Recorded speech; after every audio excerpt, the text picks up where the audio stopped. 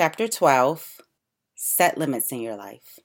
At the Black Girls Rock Awards a few years ago, I was lucky enough to not only sit behind, but take a selfie with the one and only Angela Bassett, the mother of Trey Styles and Wakanda, Tina Turner, Betty Shabazz, Coretta Scott, 911, the ageless queen, and all-around GOAT, Angela Bassett. She was receiving the Icon Award at the event, and she said these words. We all have purpose, even if we're still striving to understand what that is.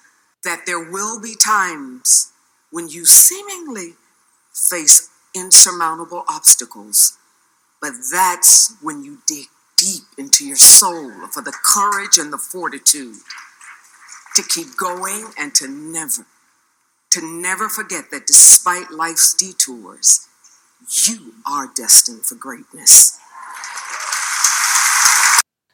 I know that some say we shouldn't have to struggle through life to reap a reward, but getting through life without hardships and struggles is just not realistic.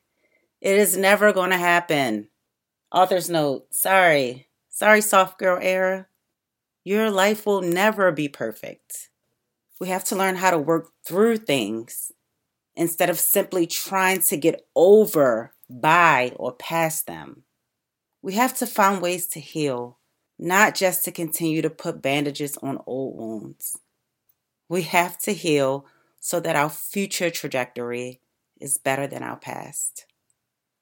Another actress who I love is JENIFERLEWIS, aka the mother of Black Hollywood. Such a suitable nickname, as she's played everyone's mama from Tina Turner's to Blackish. She is a straightforward, tell it like it is woman, the kind of woman who I deeply admire. Recently, I came across a clip of her saying, "You sit in shit too long, it stops smelling. So come the fuck out of there." If I had to sum this book up in one sentence, that would be it. Some of us have become so accustomed to complaining, sulking, to accepting shitty things, that they become the way we define ourselves and our lives. Come the fuck out of there. Not one person walking this earth has a perfect life without shit getting in the way. Many have simply learned how to solve this shit and move along. We have to learn to get out of our own way. Most of us don't want to feel out of control of our lives, so we never leave our comfort zones. We don't want to let others in, so we don't ask for help. Instead, we try to take on everything alone and solve all our own problems unassisted. This is why we have to heal, so that we know when to let others in, and so we don't push away those who have been sent to us as a blessing. Do things from love. You may not always get it back, but as I always say, your karma is yours, and theirs is theirs. Speak love and positivity into yourself and over your life. Do it each and every chance you get. I used to hate looking in the mirror.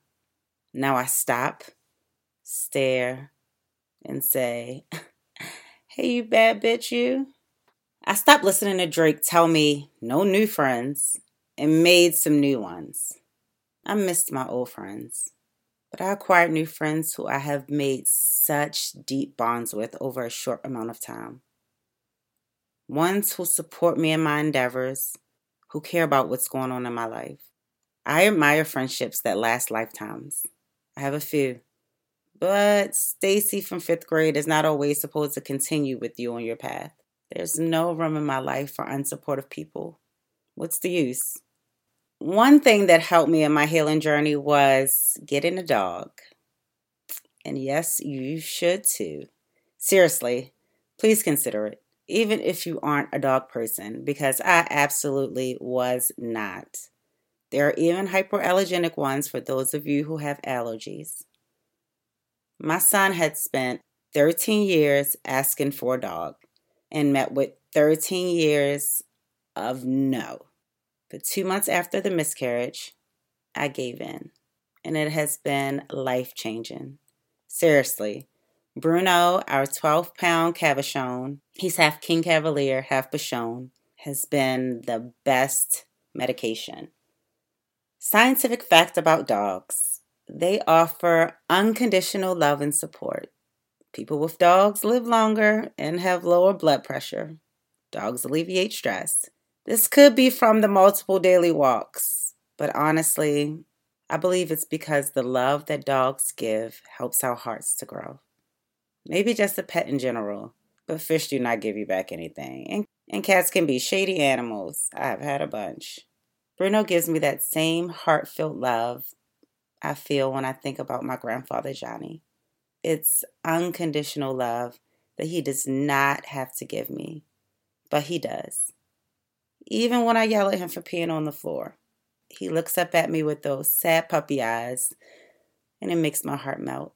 When I'm sad, it's like he instantly knows, and he'll curl up with me, always making me smile. If you have been listening to this whole book and hearing some little jingling, that's been Bruno. He is always up under me. And surprisingly, he's up under me right now, but he is asleep because he is the hardest working dog in show business. Journal prompt number 73. What are some things outside of traditional medicine that aid your healing process? How can you work to incorporate those things even more into your life? Journal prompt number 74. How do your friends treat you during your hard times? Are there ways that they could help you that they haven't? Have you communicated those needs to them? Affirmations. The good energy I put into the world will come back to me tenfold.